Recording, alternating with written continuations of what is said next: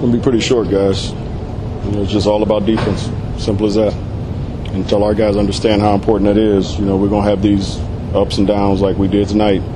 In the first quarter, I thought was a prime example of coming out and almost feeling sorry for ourselves because you don't have Andy and you don't have Tyler and, turn the ball over, 16 turnovers, 30 points. To me, it just all boils down to the defensive end, first of all.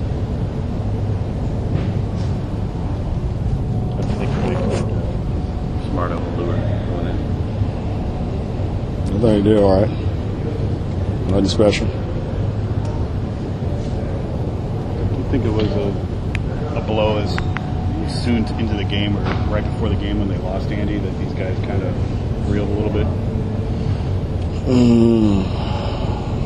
I don't know. Could be. But I really don't know, Jason. I don't think that still has anything to do with how hard you play on that end of the floor and your focus on the offensive end. We started off a game again with turnovers again, and they got easy buckets. So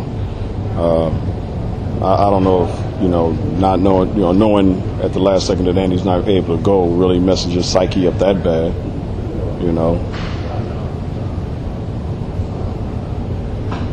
Defense. Period. We done? Thank you.